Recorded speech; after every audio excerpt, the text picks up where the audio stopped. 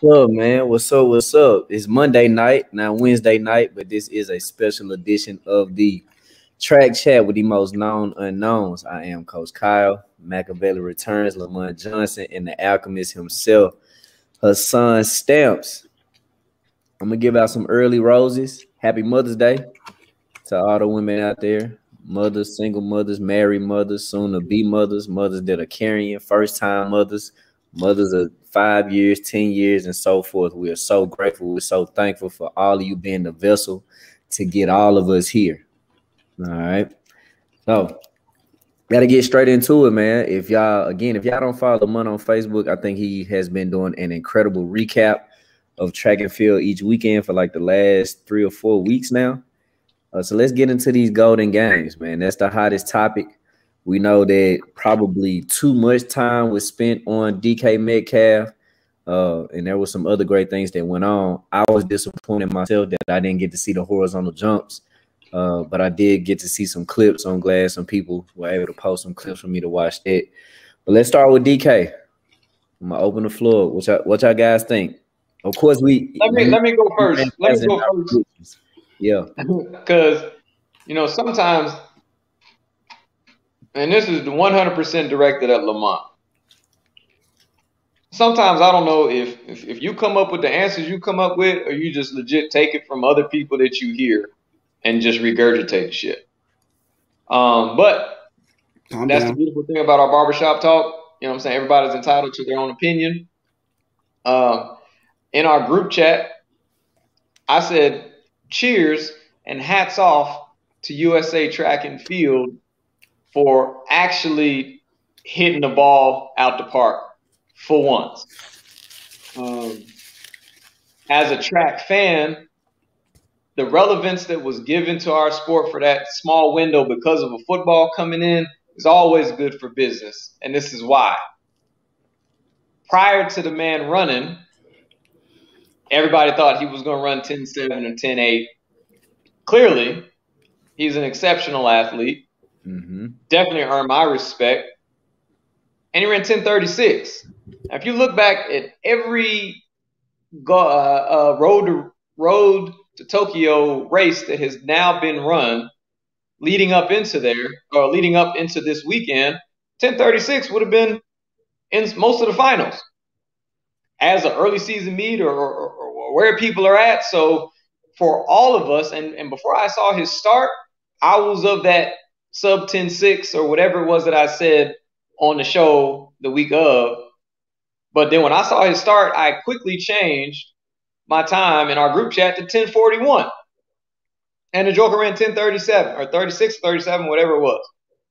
And he didn't take no money away from nobody, because the 10.36 professional that didn't get that spot wouldn't have made no money, would not have made the final, would be in debt for flying out there, would have been in debt for putting himself in a hotel if he wasn't a contracted guy. So this utter, I think, excuse of this makes track and field a clown show. We've been telling y'all track is whack for a long point in time. And the reason track is whack is because of things like this. Is it good for the sport?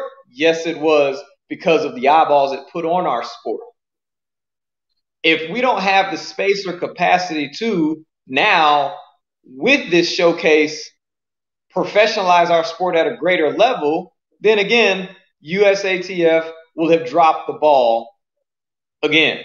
They knocked the ball out the park. They could also strike out. See, what people fail to realize is track and field needs to operate a lot like tennis and or golf. You can't get on you can't get into a pro match without your tour card. We don't have that. Guess what? My 99-year-old grandfather can go buy a USATF card today. Right now. Online. $27. And so, and Stamps, I think with your transition there, I think that's the point or the argument or Lamont's criticism of USA Track and Field. Like that, but that's a problem that has now been revealed not only in USA Track and Field, but shoot, overseas. We've all been in that position to if this agent or if this meet director has whatever relationship with whomever or however or whatever your name is or who or whatever their name is, you get a lane, you know, and that's not necessarily okay, you know. But again, my take is, number one, I think we all forgot he was a pretty decent hurdler coming out of high school. Now, I didn't think he was gonna run much faster than 10.8 because of how big he was, you know. But he definitely showed that he dedicated a lot of time and effort, and I got a great deal of respect for that, you know. And for him to be that big, to move that fast. Now, by track and field standards, 10.3 is of yesteryear. All right, so it's considered slow. But that man to be able to move that fast, I ain't trying to tackle him. I ain't trying to get hit by him. And he's fast for his size. And for that to be on anyone's field, he's dangerous. He is definitely dangerous. And we did all agree upon he almost beat one person. Well, not in his heat, but I think overall he did beat one person from the total times. So for me, though, he definitely has my respect for like what I saw Lamont tweet out. I mean, he didn't shy away. You know, he put himself on a world stage against some of the world's best, and that football side came out. He was fearless, man, and he went down swinging, and he showed a great deal of respect in his interview. All right, Lamont, it's on you.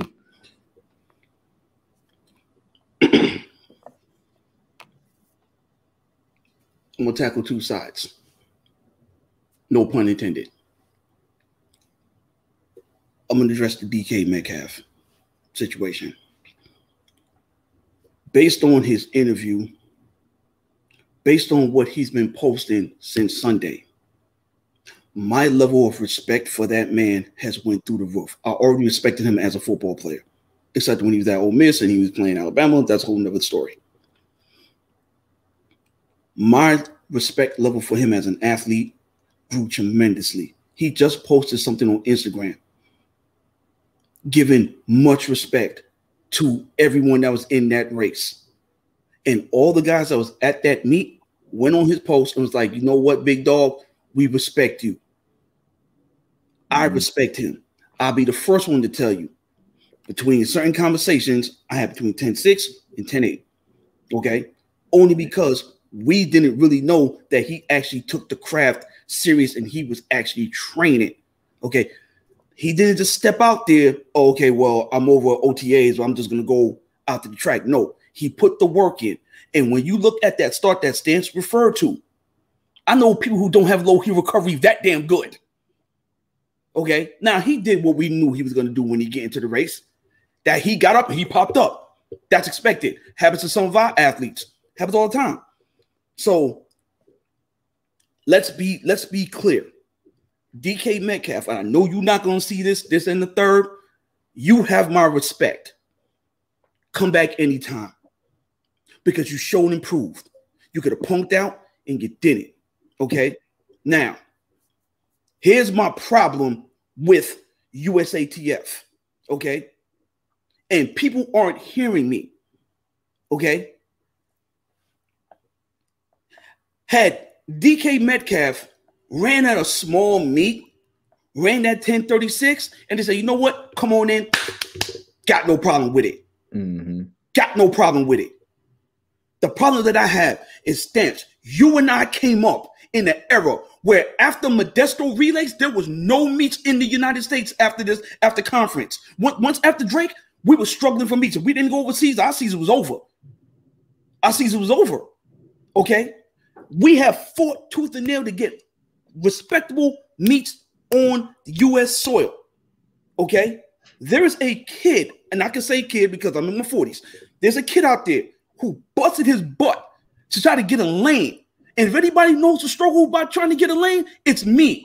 Even when I was ranked in the top 15 for 3 years in a row in the 60, I was ranked in the top 30 in the 100 in the world, not the U.S., in the world. And I couldn't get lanes. So the USATF created the clown show, okay, gave Metcalf a lane and took an opportunity away from another young man. That is the problem. Now, once again, I want everybody to listen to what I'm saying. Had DK went to a meet, ran 10-30, paid his $40 on Direct Athletics, ran at the Fresno meet or ran wherever he's training at, went down to Florida, ran in North Florida, boom, got no problem. He ran 10:36. Oh, he ran 10:36. Yo, let him in. Hey, let him in the Mount Sac meet. Okay, cool. I got no problem with that. He has no times, no nothing. You think regular track athletes was able to do that? Come out with no times and just get invited into a meet that we've been fighting and begging for to be held on U.S. soil this late in the spring? This weekend that just passed is normally the Modesto Relays weekend, which is an old meet that's no longer around. Okay, but we fought tooth and nails. A lot of us sacrificed a lot of stuff. The ability to have races going into USAs. A lot of us didn't have races after this week. A lot of us didn't have races going into USAs, man. We went to USA, stale in the mug. And they took an opportunity away from a young man who is full-time training for track and field specifically. All right, so Lamont, Paul, so to both of you guys. So again, we revealed their problem. Can we create a solution out of it? Right. Well, yes. So what I was gonna say is that creation, unfortunately, and this isn't a lack of entrepreneurialism. This isn't a fact. This isn't a fact of lack of opportunities. It's lack of creativity. Mm-hmm. Like, everybody has access to buy time and system. Research it, get the money, sign the stuff up, or go to the site, pay for it, learn how to use it, or find somebody to time your meets. Right? Because of those, what's happened is American Track League. What's happened is the tumbleweed stuff happening in Texas. What's happened is all the stuff that's happening down at Sprint Athletics meets and down in Claremont. So I understand that wasn't what it was when you and I were running. So like the nostalgia for what it was, that very well may be a line of disdain then, not now, not over 10:36. If you're a guy that is putting to me, that's putting you're putting your best foot forward. You wanted to get in that race and you couldn't get in that race. And here, one of the budding stars of the NFL, like his tryout, why did nobody remember this? Was the shit that he did on the football field. And it was all about the relative connection to what he did for almost 100 yards. How does that translate into 100 meters? What more did you need to see? And then when I watched, I think they played it before they showed his race. And I started like looking at it. I was like, damn, he's got pads on. He's kind of heel striking. Like, again, as a lot of you guys, it was revealed that for 2 months, he freaking trained. Like, for real. And then again, David gifted us with that start. I said, oh, shit. Like, if you're going to guess, they made the right guess. The person that signed Michael Jordan and brought him to Nike, remember, Nike was a brand new company, was trying to break into basketball. He hadn't, he did what he did in the college realm, but Converse and Adidas had a line on basketball. So there's got to be some guesstimations on good things to move things forward. And for what we gained in the eyeballs on that sport, on the sport, to where now, finally, I think the answer to the age-all football speed and track speed being answered was worth whoever didn't get that opportunity, because USA Track and Field provided the opportunity for it to ever and always be squashed. For that, I agree with you there, Stamps. And then where I just agree with Lamont is, and I'm sure a lot of fans that are watching, it's just simply, he got in off of his celebrity and the play that he made, but for simply just not having no time, just show everyday track and field professional athlete, they aren't granted that access. We know that, we understand that, we even knew that back in the day. So now that is revealed, I see two opportunities I personally see two opportunities now as an entrepreneur that could be then created out of this. For you and I, as we are starting to like really kick back up, you know, our meets and everything, maybe we could create more opportunities to get more football players and some track and field races. That's number one. Number two, I am in agreement of had said making that sacrifice with a big enough name because of everything. I think it was good for the sport. I don't think that it was bad for the sport. I think it revealed something that we already knew anyway. But for the viewership, for which it happened, for the place at where it happened, the timing of it, the station that it was streamed on, and so forth, I don't disagree with anything that went down about it. Track side of me, I'm with Lamont on just taking it away. It was too easy. My biggest issue, right? Okay, is that now that that's happened, you got track coaches having to defend ourselves now.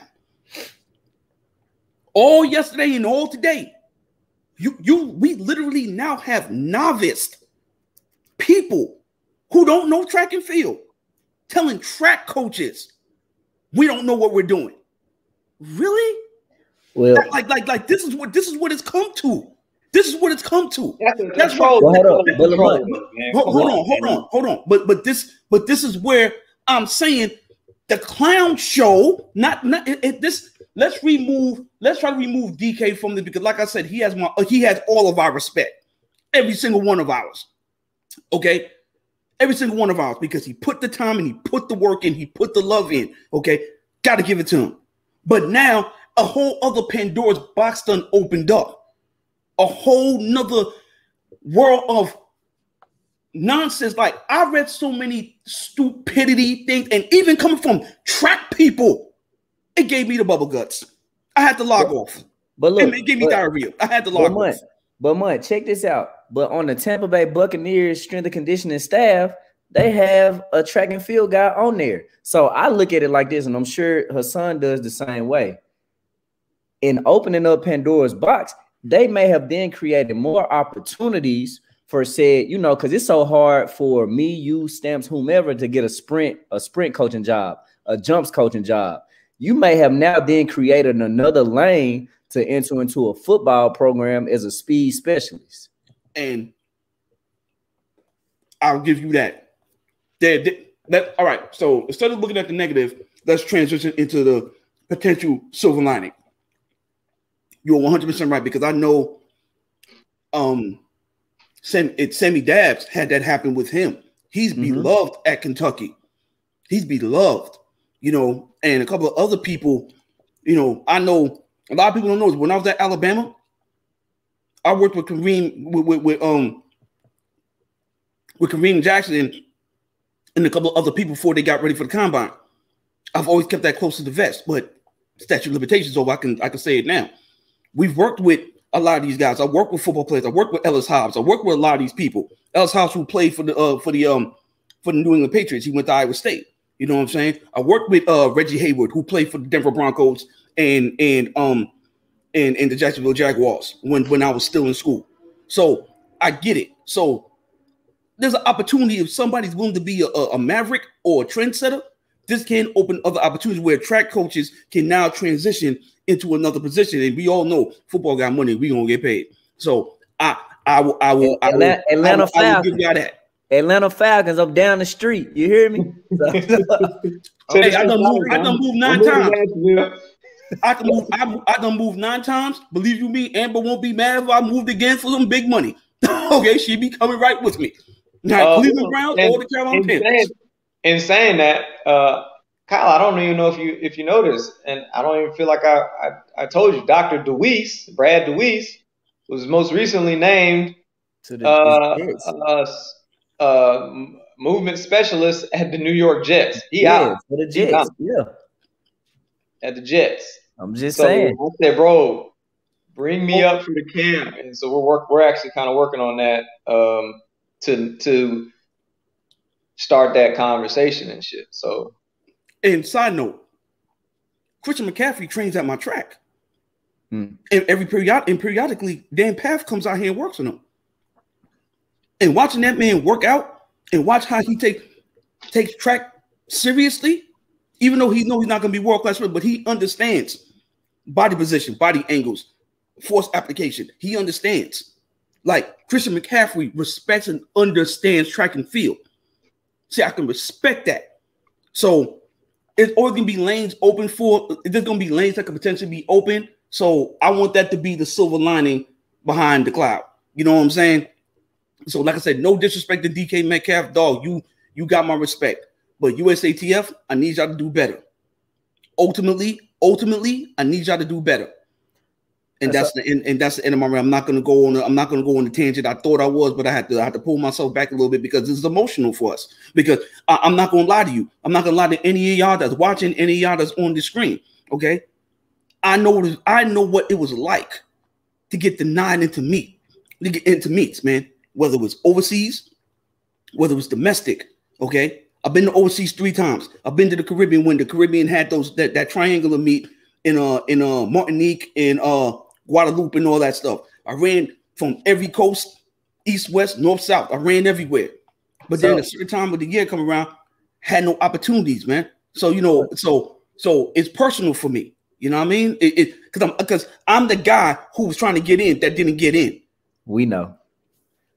We've been there. So, but let me ask you this, guys, and I think Evander or Nate put this out there. Do more football players now come out for track again? I hope so. Because what you could hopefully say with him and his size, and again, when I kind of did a small research and say he was 4'3", 4'3", 4'4", those guys are typically, sub 10'5" guys. So, that is fast on a football field. He is fast on a football field. And to add to that, y'all know during the time that and I mean there was a point in time when Michael Johnson, I think was fresh out of Baylor. There was a time when all track guys that were some of the top guys that did play football kind of had soft contractual rights to certain teams. I don't know if y'all knew this, but Michael Johnson was with the Cowboys. Never played. Didn't know that. Yeah, they used to have rights to those guys because if and when you ever want to translate those skills over here, my main man Justin, I know you watched the show. It was the Texans, right? He tried. He came out, for a couple of teams, and he, because of who he was on the track, was invited to camps.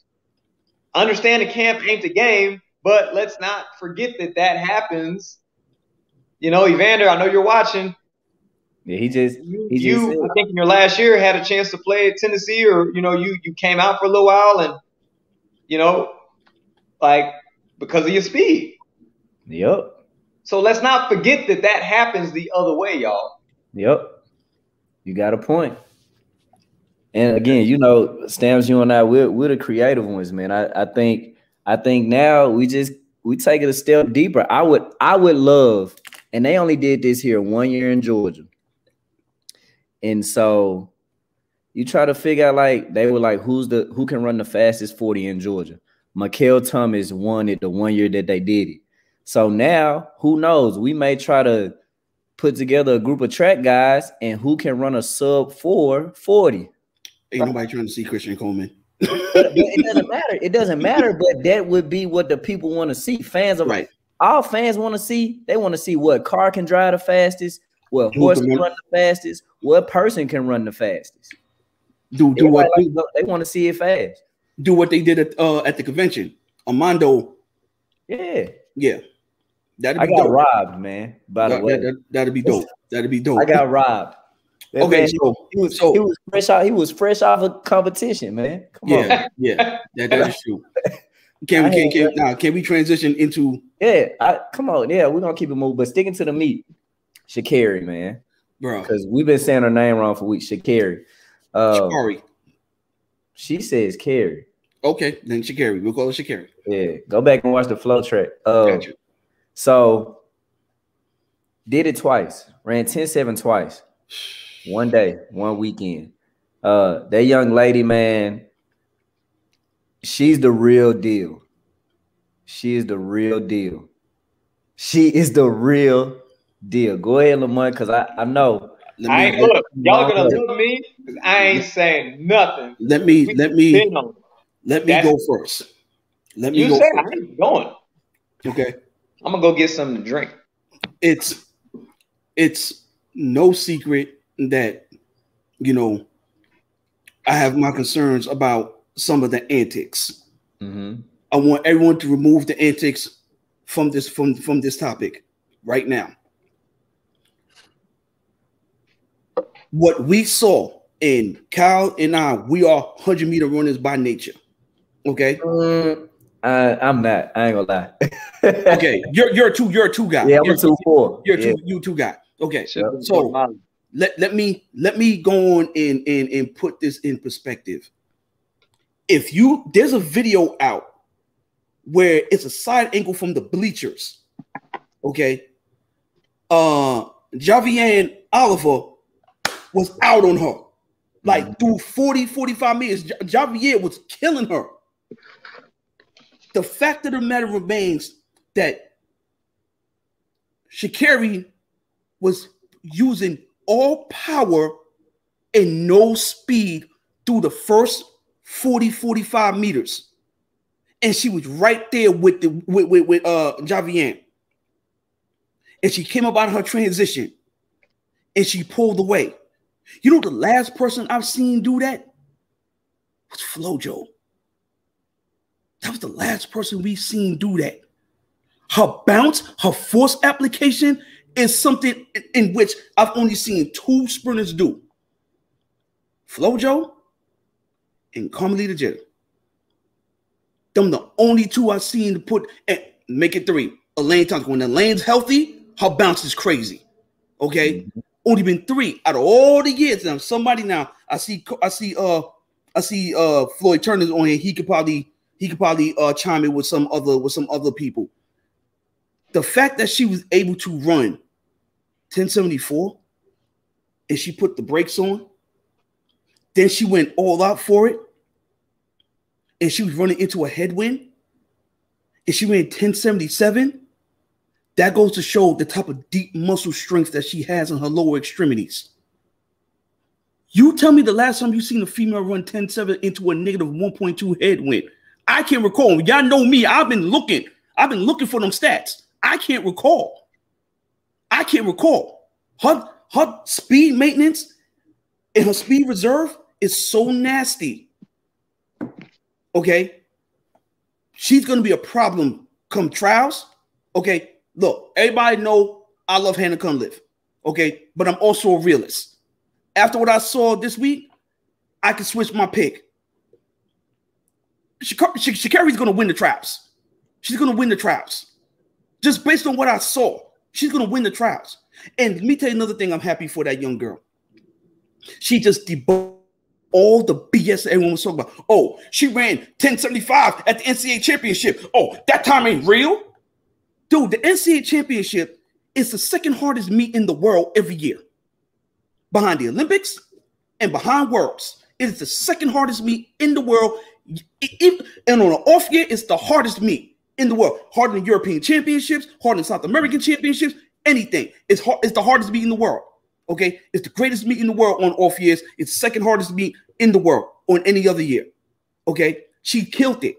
Right? The girl has 5 10-7 runs. 5.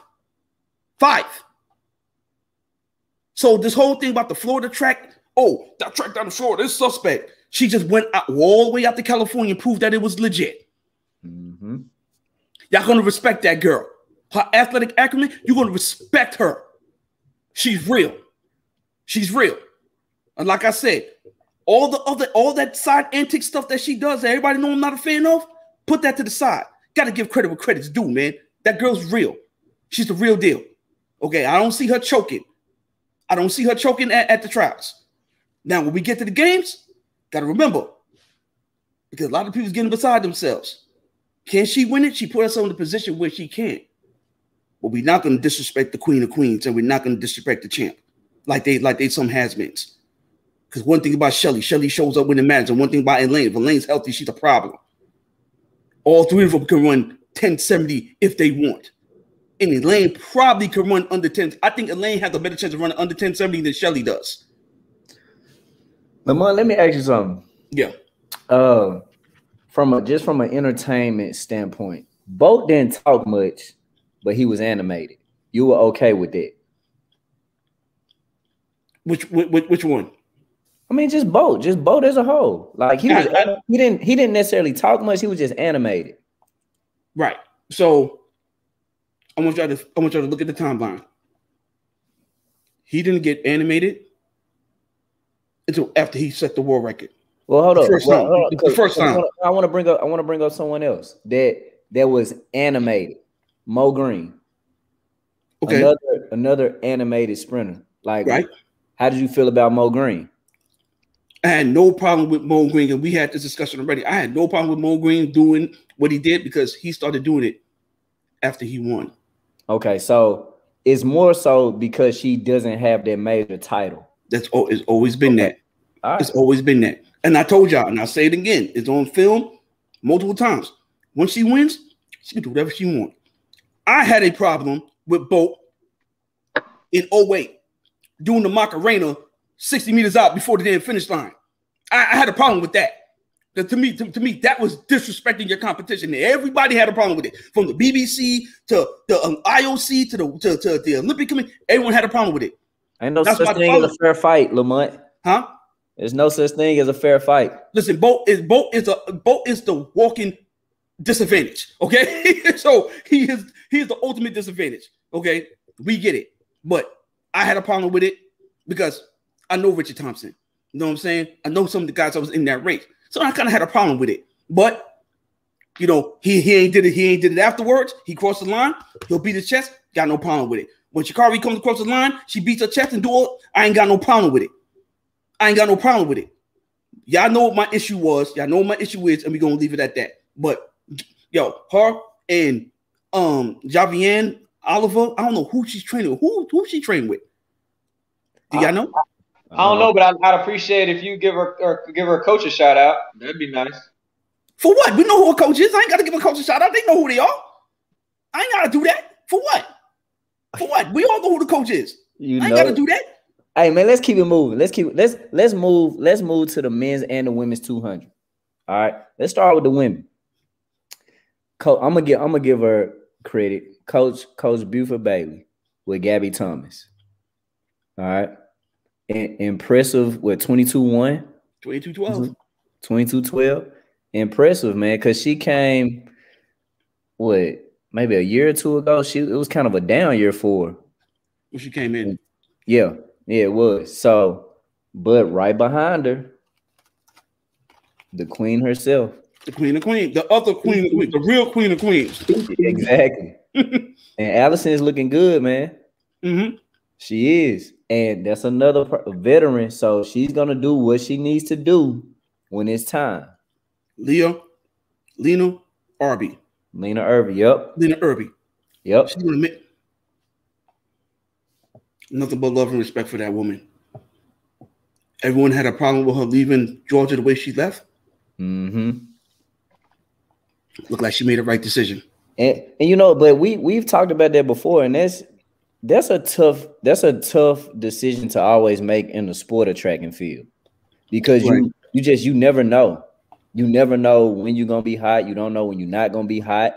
You don't know if it's gonna be another 3 or 4 years before you get hot again. You know, so that's always going to be one of those critical decisions and discussions that get made. Noah Lyles. Stamps gets that one. Go first. I'll go after you. Go first. All right, Stamps. Say what you said in the group text. Simple. I'm not long-winded today. Noah Lyles looks like the veteran that's gotten comfortable and he realizes, oh shit, Muzz is running and he doesn't know what to do. You can see it in his face. You can see it in his running. I understand he's run really fast, but no 2 years are the same, and he will not win the gold medal. I still think his God-given talent is good enough for him to get a medal, but he's going to lose to somebody. I just don't know who yet. Okay. Let's address the elephant in the room. Seeing you want me to mention people's names, I'm gonna mention names. Okay. If I had to put my life on the line between two sprinters, but not just the sprinters, the coaches. Lance Brahman versus Dennis Mitchell. I'm taking Lance Brahman 7 days a week and twice on Sunday. Noah Lyles is going to win the 200 at the Olympic Games. However, I know for a fact that Kenny Bednarek, that is only a handful of people that's running right now that was born to be a track athlete. He's one of them. And can he win the Olympic gold medal? Absolutely.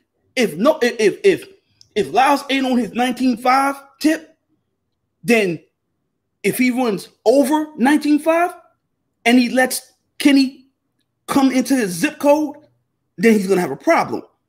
Okay. However, one thing about Lyles, he finishes strong.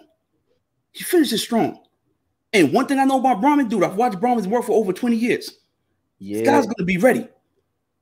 When you ever know his guy's not to show up. That's true, but the thing I would say about this race this past weekend, it looked some real Wallace Spearman-ish. It did. I'm not gonna lie, it did. You know, and that's a dangerous way to run that race. Yeah. You know. Yeah. And for a guy who ran 9.86, we got to remember that part. We got to remember Michael Norman ramrodded him in that Diamond League meet off the curve. Now, if someone would allow Kenny to run the quarter, his natural event, the event that he should be running, and he decided to come down and run the 200, Noah Lyles would stand no chance in beating him. Because we saw the blueprint. I'm glad you brought that point up. Michael Norman gave them the blueprint. The kid could run under 10 seconds, the kid could run 44 seconds, and the kid could run 19 point. Move that man back to the quarter and then let him come down and watch what happens. Then, and only then, and this is just my opinion. If you want to get offended, world, y'all can get offended. I don't care. If Kenny goes back to the quarter and then he drops down to the 200, he's going to be unbeatable. Now, do I think he's going to break the world record? No, but I'll tell you right now, I'll be happy to say this right now. He will break Michael Johnson's American record. He would take it down. Okay. All right. Stamps, I'm throwing it back to you. Edwin Moses' record goes down by Mr. Rai Benjamin. John Wick. He's got his body's feeling good. The world record's not. It is ready to fall. It'll fall in the Olympic final. What I don't know, and this is a far cry from where I was at Worlds, because we didn't kind of get the race we were hoping for because he was a little banged up. Mm-hmm. I'm going to the dark side of mine.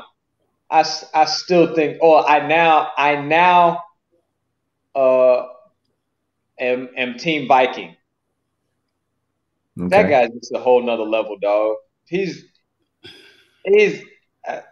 I think he's crazy. He's got the confidence.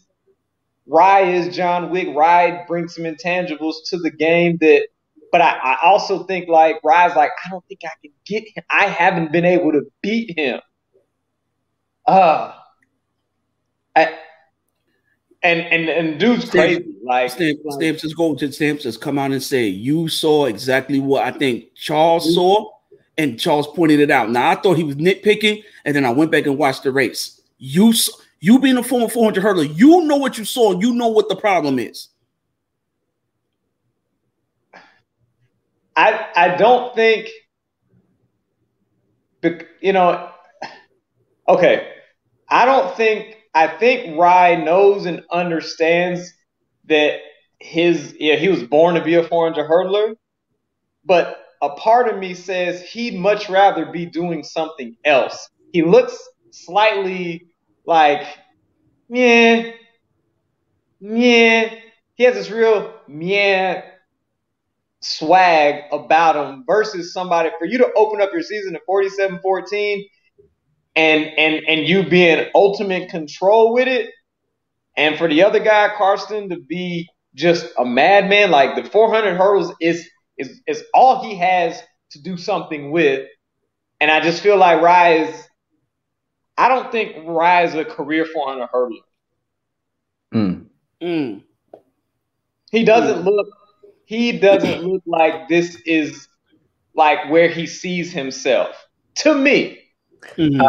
I can see what you mean. So are you basically saying, like, if we take it back to Batman, we knew Batman was gonna go out there and be fearless and own. He was confident. It looked like he was confident in his training. He was confident in himself.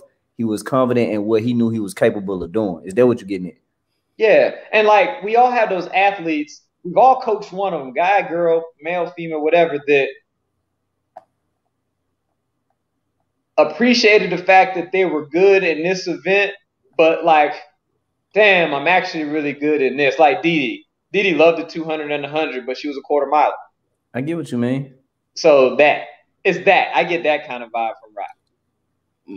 My biggest concern with Rye right now is that they are not utilizing his natural step pattern. No one has figured it out for him yet. And that's a problem, because they get his step. He can with his speed and his force application and everything that he can do, he can literally 13 step from 2 probably through 7. He probably can. And that's my concern. How far away does that put him, though? I'm just curious, because if he's willingly not doing that, is that how he messes heel up?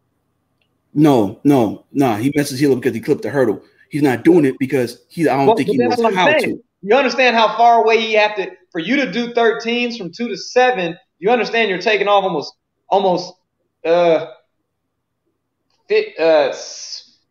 maybe 12 to 14 feet away. And a typical person this on 13s, and if I'm slightly wrong, I might err on the side of it being farther. So it could be 14 to 16. That, no matter how fast you are, if you're not, that's what I'm saying. If he clipped it on a hurdle, part of his fear in doing that is because of how fast he was running in the force application, and him being on that side of the hurdle to hurt himself is the slight fear he might be exemplimenting. Probably we gonna have to see, because with him, with him, Samba and the Viking. I ain't seen Samba do nothing yet. Samba hasn't. Samba nor the Viking has opened up yet. They haven't opened up yet. Which brings me to the women's side. So let's bring it down to the women's 100 hurdles. I'm gonna start with Sydney, then we'll move to Kenny. Okay. So it seems like more of a speed approach, and making her a better hurdler is being used for Sydney. All right, as she's preparing for those 400 hurdles, which we all know she's gonna be the one to have to face Delilah. On the other side, we could assume that Delilah is gonna be strong as hell. All right, it's gonna be more of a really strength base for her. But my question to you guys first is, seeing how Sydney is just dropping, week after week, do you think, number one, do you think that's the best approach for her to beat Delilah? I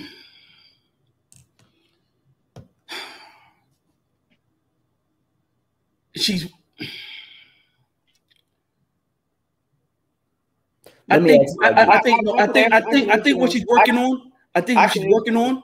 Hold on, real quick, Steve. I think what she's working on, being able to handle the speed and be confident going with this leg or going with the other leg. Because if you watched it, every time she had to hurdle with the non-dominant leg, she went whoop.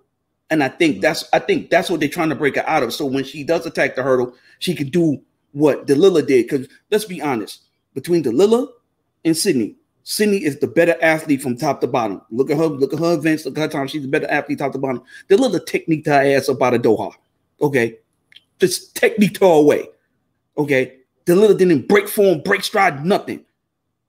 And they knew that's what they had to do. And I think that's what Bobby is working with her, because anybody know Bobby's training regimen, she's running. I'm talking about she's doing some crazy runs. Okay. So the strength component is not there. They're probably working on making sure that she feels comfortable, that she continues to hurdle and not go over the hurdle. She can hurdle through the hurdle when she gets on that batch. Because we all saw hurdle 5, 6, and I think it was 8 where she messed up at, either 8 where she messed up at. So that's what I think they're working on. But Stamps, you're the 400 hurdle guy. You got more experience with this, so you take it. So the other day, because I was trying to express to my 400 hurdlers, I got 3 going to the last chance meet this Sunday. And we were looking at the 2019 Worlds, and I did all the units and touchdown times. Sid actually ran faster average from 6 to home than Delilah did.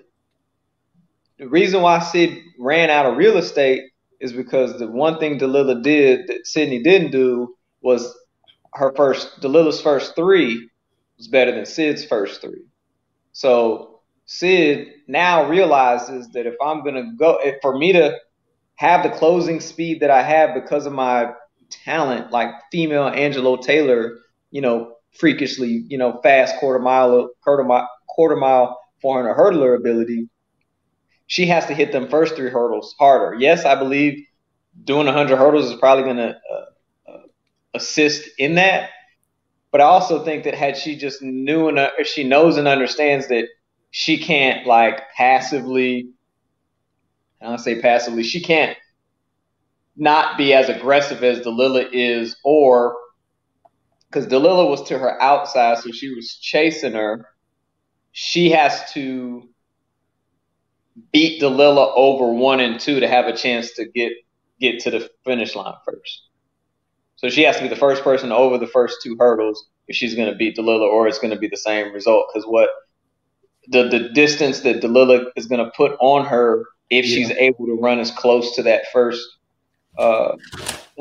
close to the race that she ran in 2019, is going to the units tell the tale. So,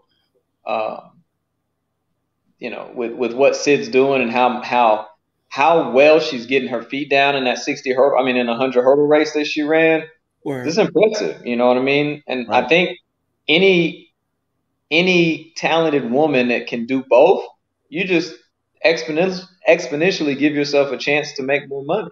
Because if there's a race that doesn't have 400 hurdles, you run 100 hurdles. There's a race that has a 400 hurdles, you run that.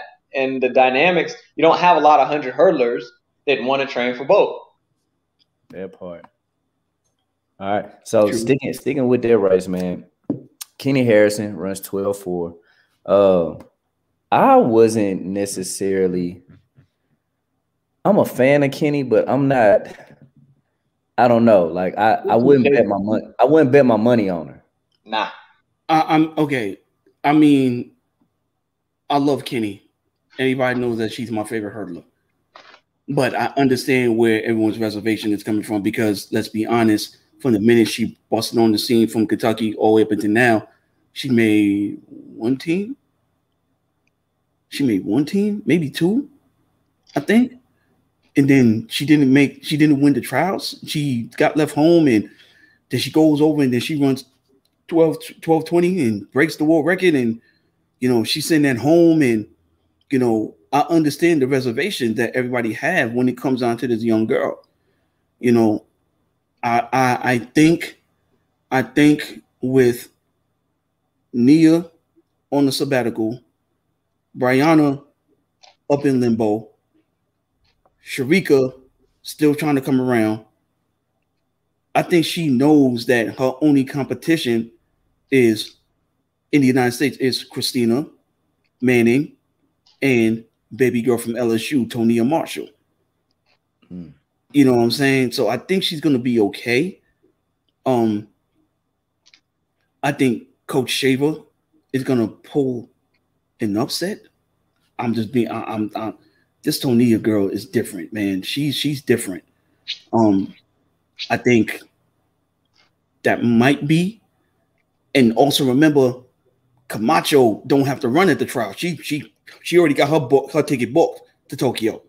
So if Kenny can't capitalize on this right now, then we're gonna have to start having conversations. Is she mentally ready? So where I'm at with it. Stamps. I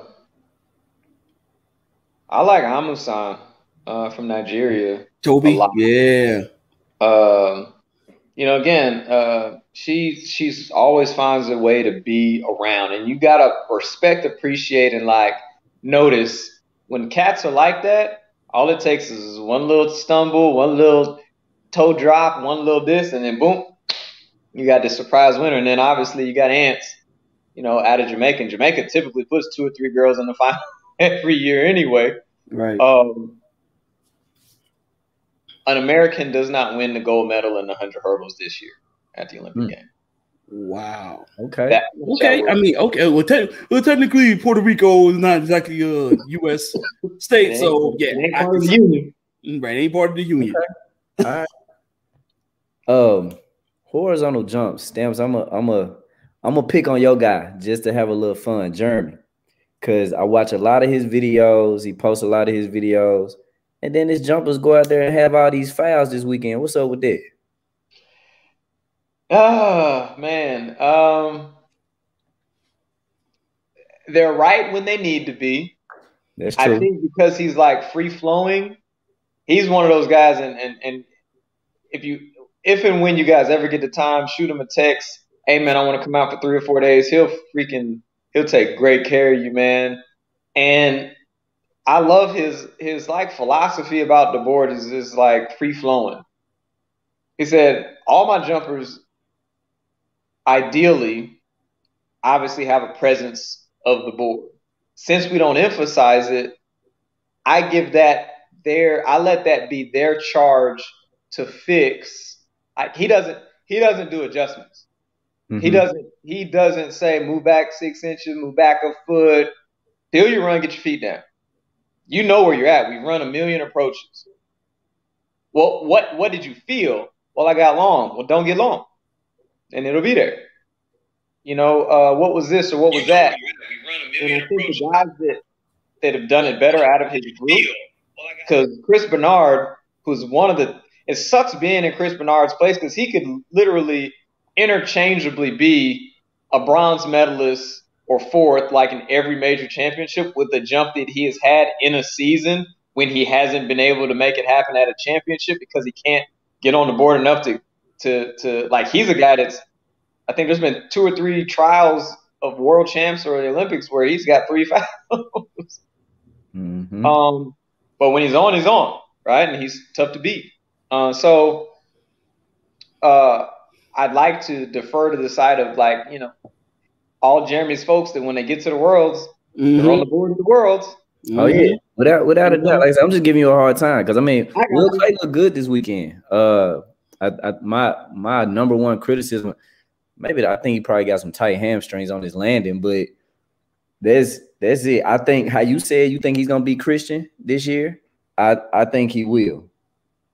You know, because we've said before, like Christian has had enough time to, number one, break that record.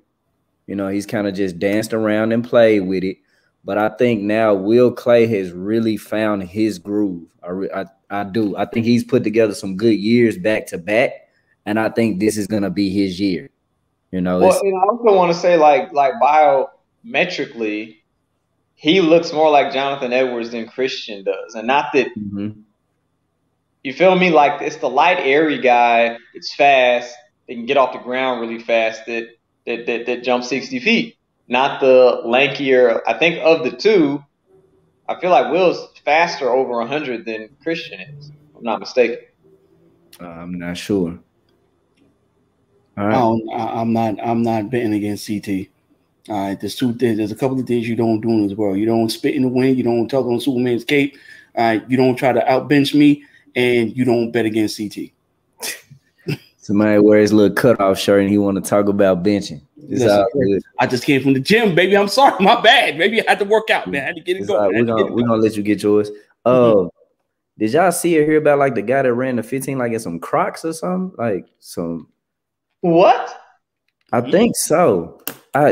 Man, it's in my text. I'm gonna have to find it, but I'll bring it up later. Did I miss anything else at the Golden Games?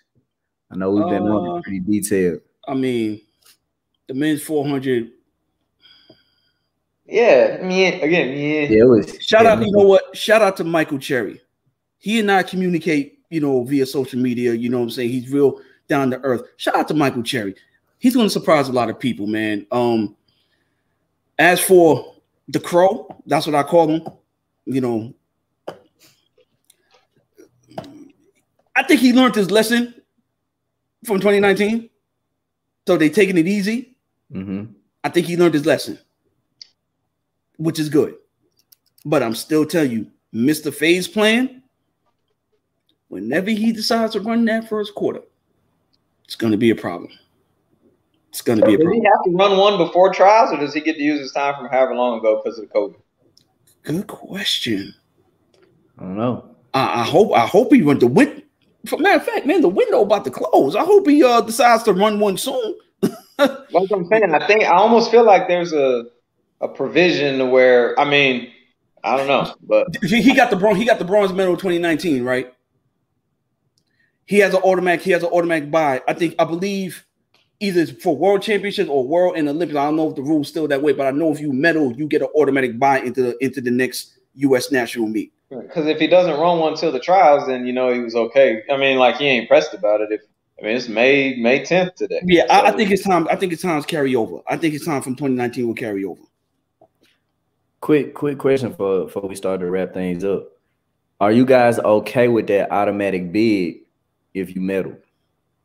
Yeah, I believe there should be. I believe people who medal should get rewarded. Okay. As So that's the one caveat exception to you don't have to show up that day. I believe that's the one exception that I don't think a lot of people ever had a problem with. No one's had a problem with it. A lot of people, when we saw it, we was like, when I was running, we was like, okay, we'll be gonna tell Mo that he can't come to the damn meet, the damn world champion. No, I agree. We was like, throw it out there. He's the world champion. You gonna tell Gat he can't run? He the Olympic champ. He earned it. Sean Crawford, they earned it, man. So if that's a provision that the USATF put in, no one's complained about it. I ain't got no issue with it. All right, cool. We know it's a short turnaround, but Stamps, you got a reality check, or we holding out till next week? No, it's a good one. All right, run it. All right, reality check. We're at conference weekend time. Regionals, marks, and displacements on the table. Yep. Come ready, or your spot could get took. Because we trying to take some spots on Sunday. And that's my reality check. All right. Lamont. Yes, sir. Don't debate me. This one's not going to be so much more debate me. I think this is going to be more of a congratulatory thing. Many of y'all follow me on Facebook. I put up, my weekly recap. And it's time. It's time to put Richie Bean into the USTF CCCA Hall of Fame. It's time. Okay. The man has, 40 some odd conference titles? He develops athletes. He graduates athletes. He's one hell of a coach that doesn't get any recognition. That 800-meter girl that ran 202, 204, right? That girl was like a 227 half miler. Okay. His teams show up. They perform. He will never walk out of a conference championship without a conference title. There are people in the Hall of Fame, respectfully, that got in before him that don't have nearly as much accolades as he do. I don't even think he's even won a regional coach of the year yet. You know what I'm saying? Which is mind-boggling. Okay? Between him, Victor James, aka Coach Poppy at Lincoln, Missouri. Okay, and I'm gonna say it right now. Dwayne Ross. I'm glad. Okay. Dwayne Ross. Okay, this is gonna be all about the HBCUs right now. Dwayne Ross, Coach Victor James, because Lincoln is an HBCU out there in Missouri. Okay, and you got Richie Bean. You said Dennis Mitchell. So you got three great coaches who have always put their best foot forward, who's won conference titles, who dominated conference titles. Like, I mean, from every which way you could possibly imagine. It is time for us to do what's right. I don't know whose rear end you got to kiss, who you got to go golfing with, but we can no longer disrespect these coaches and keep them out of their rightful spot in the Hall of Fame. They deserve to be in the Hall of Fame. In case you don't know, Coach Victor James, aka Coach Poppy, has 14 women's national titles. 14 at Division II. In the most dominating fashion you could possibly imagine. He's not in the Hall of Fame. Speaking of dominating, 288 and 290. Exactly. If we're talking about A&T. Yeah. Okay. Once again. Whoa. That's their point total. Wait. That's their point total. Now, men with 288, women with 290. On my weekend recap, I just put the sweeps and the wins and the people who won. I ain't put all the people who placed in those events. It's time it's time for us to do what's right.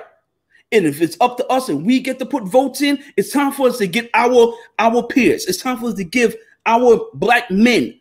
Okay. It's time for us to give these HBCU coaches, give them their flowers now so they can get into the Hall of Fame. And they ain't up for debate. But is that not black on black crime? What they just did?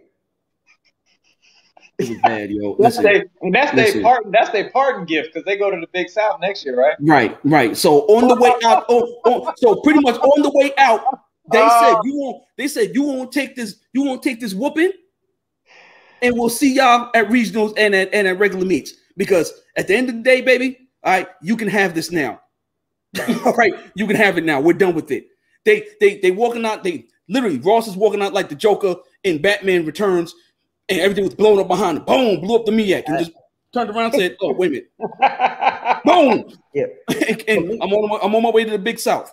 Gotta give the man his props, baby. Gotta give him his props, man.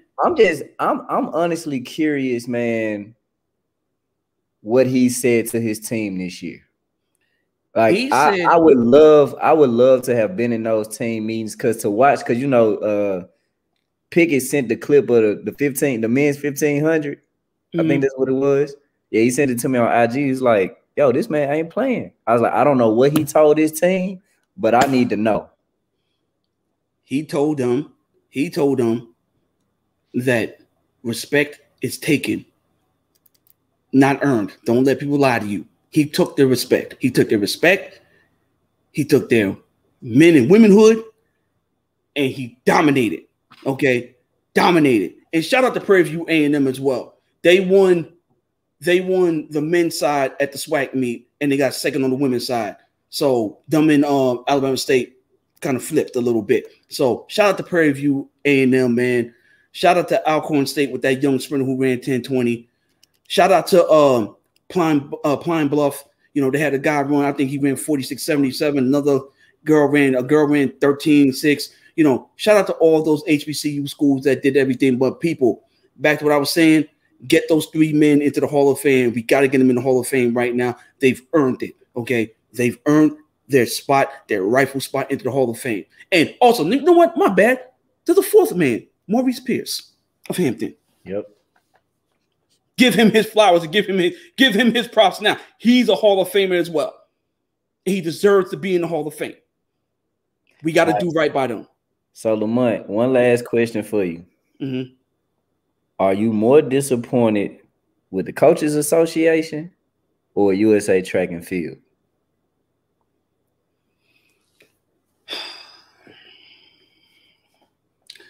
You remember when Stamps was coming home in the 4x4 and he was trying and he was catching people?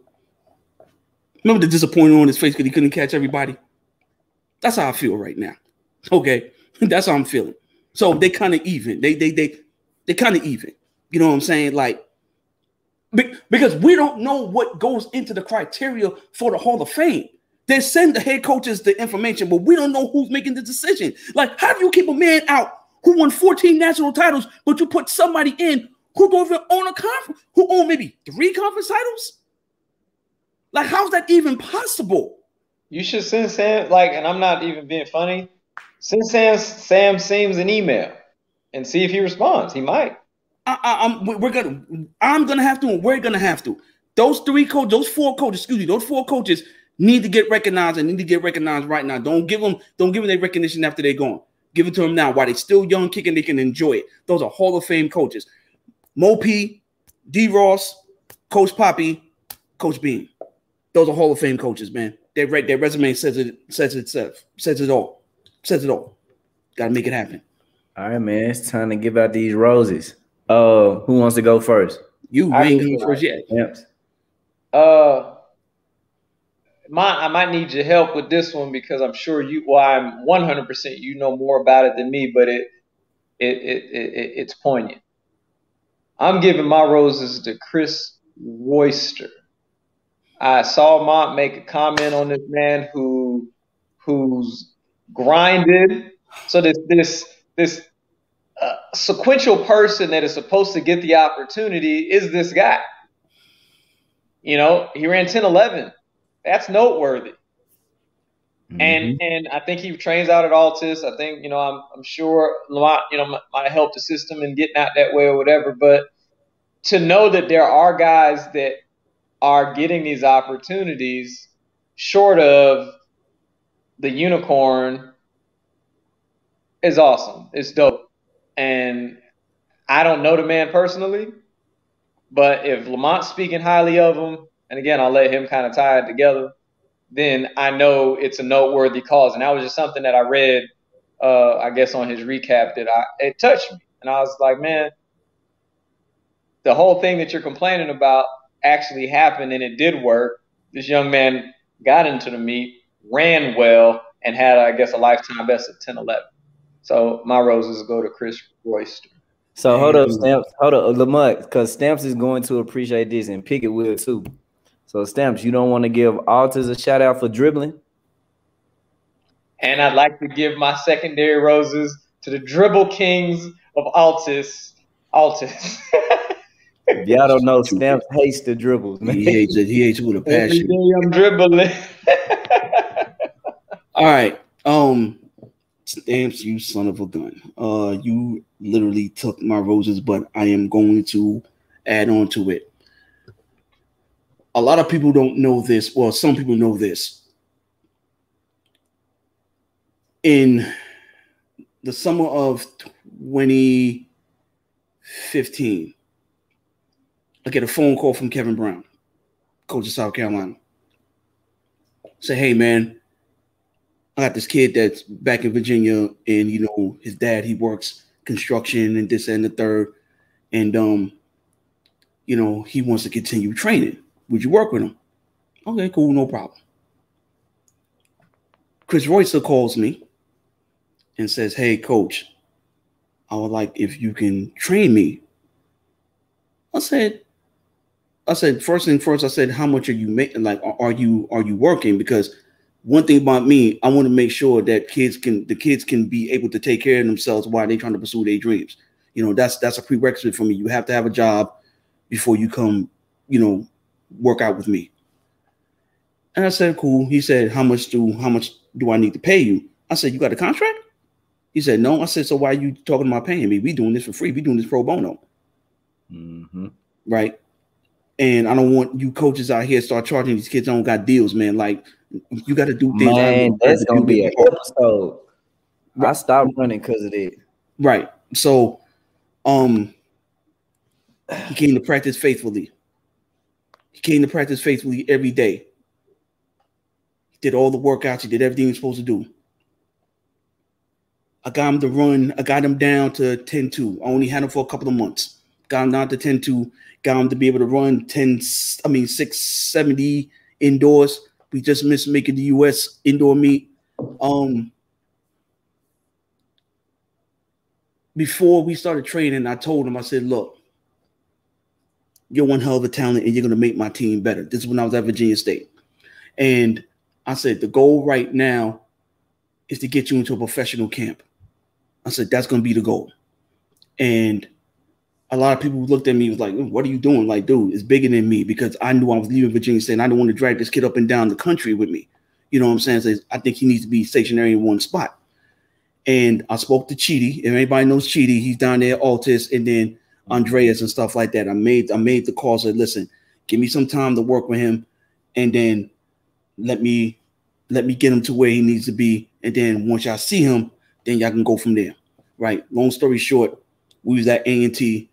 There was a guy from the Ivory Coast. He had ran like 996.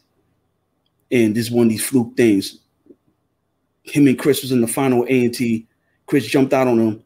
Both of them, they separated from the whole pack. Rodney Rowe and all those guys, and Chris Belcher, all those guys were in the race. Chris and the guy from Cote d'Ivoire ran away from the field. Chris started pulling away from him, and Chris calf pulled, cramp, boom, and he stopped in the middle of the race. The guy from Cote d'Ivoire ran 10 flat. Chris was a meter ahead of him. That's where we were. And he thought he's going to lose it all. I said, no, this is what we're going to do. I made a phone call. Look, Arizona's having a meeting. I want you to go around there. This is going to be your opportunity to perform in front of them. He goes out there. He runs 10:20.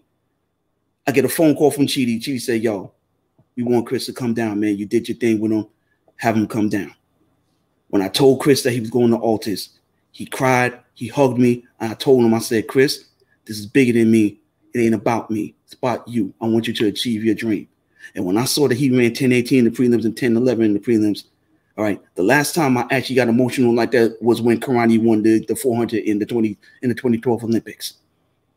So my roses go to a young man who persevered, pushed through all the trials and tribulations, going from one system to another, and it took him time to adapt. But now he has his A qualifier for the Olympic trials, and he's on his way to Oregon. And that was the goal, and we always put the goal out there. Chris Royster, I love you, kid. You know, no matter what happens, I'm always going to be here for you. I'm never going anywhere. I'm your number one fan, your number one supporter. My roses go to you. Keep striving, keep pushing. You're going to do big things, baby.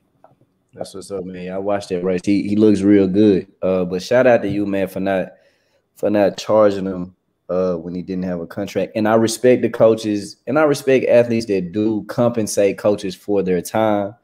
But to charge someone like $500 or plus more a month, and they ain't in their position, man, that's another time.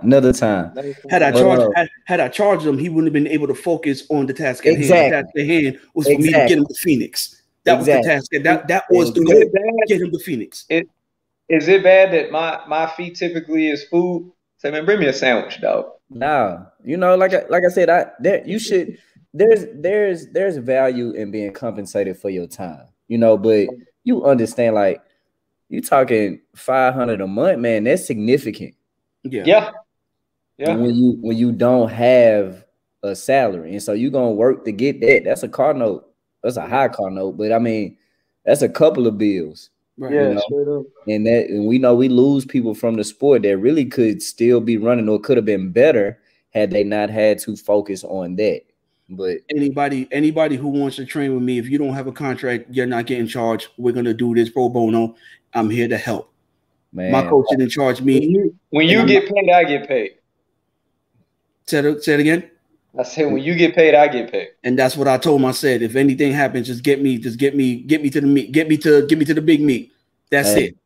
Hey, that's man. It. We got a good setup down here in Atlanta, man. If somebody does need a space to train, so Right. I give out my rose, and it sucks because y'all know I'm a pretty optimistic and positive person, but I mean, you know, the death bug has hit my family, so now it has come on my mother's side. We lost a very, very close cousin due to cancer, so FUCK cancer.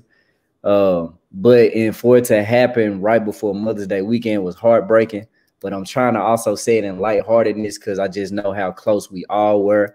My family was at least fortunate enough, like 2 weeks ago, to all go to St. Louis, kick it with her, have a great time right before she passed away. So I am giving my roses to Lisa and her children. You know, I know how just heartbreaking that is for anybody to lose a mother. So I am giving my roses out to my family and to Lisa this show. Man, it's been great. Great weekend of track and field. Good luck to you, my brother, for your conference meet. You know, everybody's wondering why we doing this on a Monday. You know, we have to respect the fact that we are all full-time coaches, and we have to make concessions for everyone. Kyle has a conference meet. We're rooting for him because listen, he gonna crash the party. I'm going in just like Stamps, man. I'm going in with my one clip, and we're gonna shoot these bullets. That's all I can say. I mean, I'm so grateful that we have all made it through this pandemic, man. I know my team has suffered a lot. I mean, from contact tracing to positive tests to, I mean, the realities of some people didn't make it through the year. Some people just withdrew out of school. You know, some people just dealing with things personally. So we're going to end the year on a high, you know. My jumpers are set to do really, really well. We've had the last 2 weeks have been very clean practices, great practices. So, you know, our whole mentality is, shoot, man, make some finals, beat some people. It's that time of year. That's all that matters. You know we don't have our full squad, but get the finals and beat some people. And to everybody else out there, like I said last week, I know the big championships are about to go down. But I pray that everybody gets there safe and sound and in one piece. I hope that all of your athletes make it in and out of that meet injury-free. You know, I pray that everybody puts their best foot forward. This is the time of year that it's supposed to happen.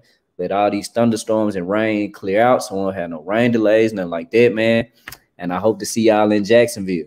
I definitely shout out to everybody that's holding a conference meet, man. Shout out to the coaches that we all know personally, from EB at Kansas to Coach Holloway down in Florida to Ken Horndon out there in Tennessee, right. You know, to Calvin and those guys down at Texas Tech, you know, to my alma mater, to the University of Tennessee. We got 2 alums from the University of Tennessee. You know what I'm saying?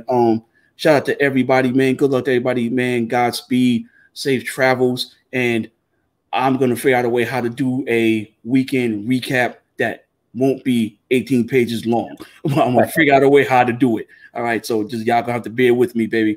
All right. All right. Stamps, where's y'all last chance? Where y'all going? We're going into the belly of the beast, North Carolina A&T. All right. Lock it in, man. So we will see y'all at our regular time next Wednesday. Next Wednesday. All right, bet, man. We out.